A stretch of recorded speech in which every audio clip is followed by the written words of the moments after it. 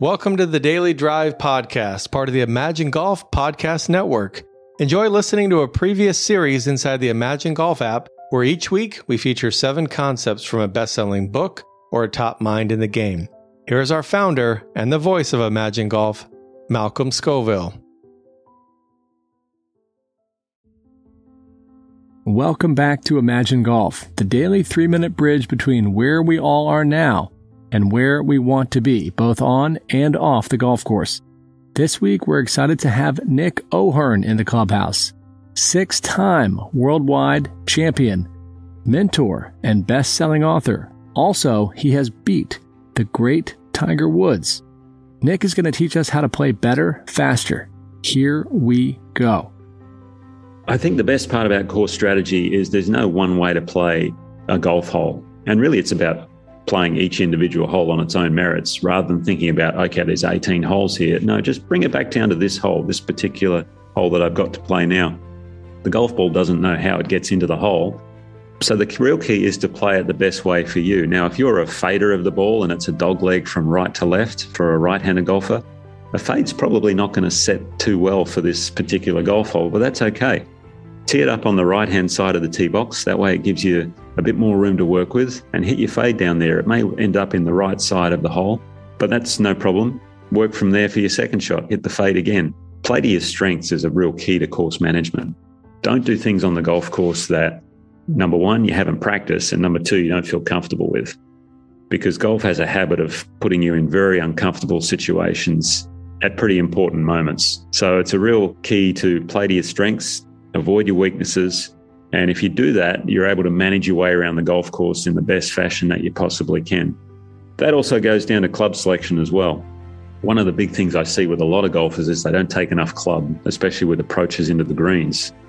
They always think about that perfect 7-iron they hit that flew 160 yards. Might have been downwind and downhill, but that's all they remember is they hit a 7-iron 160 yards. So put the ego aside, maybe take the 6-iron, even a 5-iron, and make a smoother swing. And with smoother swings, you'll make better contact, and the ball, funnily enough, will probably go further anyway. So club selection, take an extra club, is one of my big things that I help golfers with. There are moments where you actually want to take less club. You know, if it's downwind or if all the trouble's long, well, maybe let's take a club that's going to put us a little bit short of the hole. It's a situational thing, club selection. It all depends on what's in front of you and the conditions that you're playing in. Personally, I like to have one swing thought, although now I call it a swing feel, because a swing thought means you're thinking. Whereas over the golf ball, I like to be feeling. But again, it's whatever works for you. Analytical people, I have one client, for instance, who has about 3 different swing feels or swing thoughts because he likes to have that checklist. It works for him.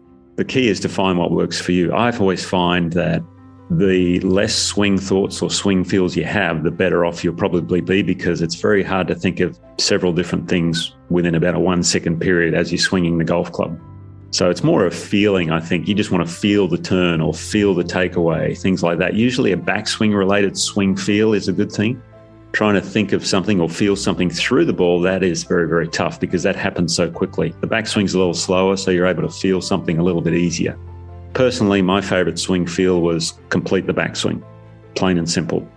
Because I tended to get a little bit quick, especially in pressure moments where my backswing got a little bit short. So my focus was, okay, complete the backswing. And if I did that, I figured, well, things will probably work out in my favor. So I played a game with myself early on where I knew I was thinking negatively, but I let the negative snowball on me. So I didn't really catch myself quick enough. So what I did was I put 20 golf tees in my right pocket as I started the round of golf out. And for every negative thought, I put a tee into my left pocket. I took one out and put it in my left pocket. The first time I did this drill, I lasted 3 holes.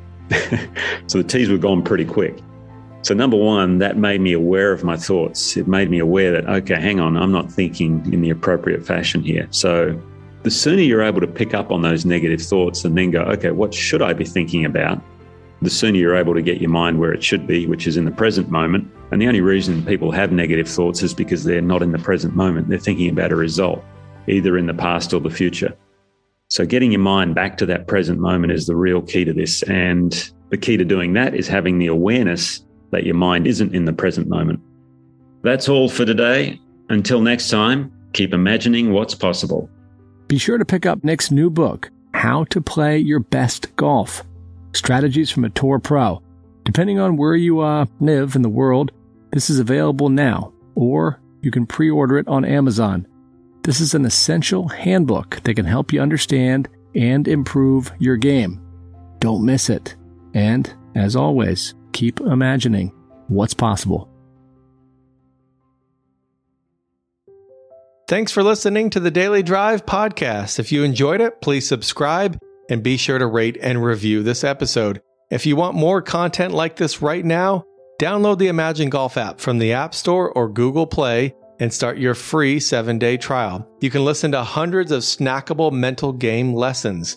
Imagine Golf is helping thousands of golfers lower their handicaps, play more consistently, and get more joy out of the game.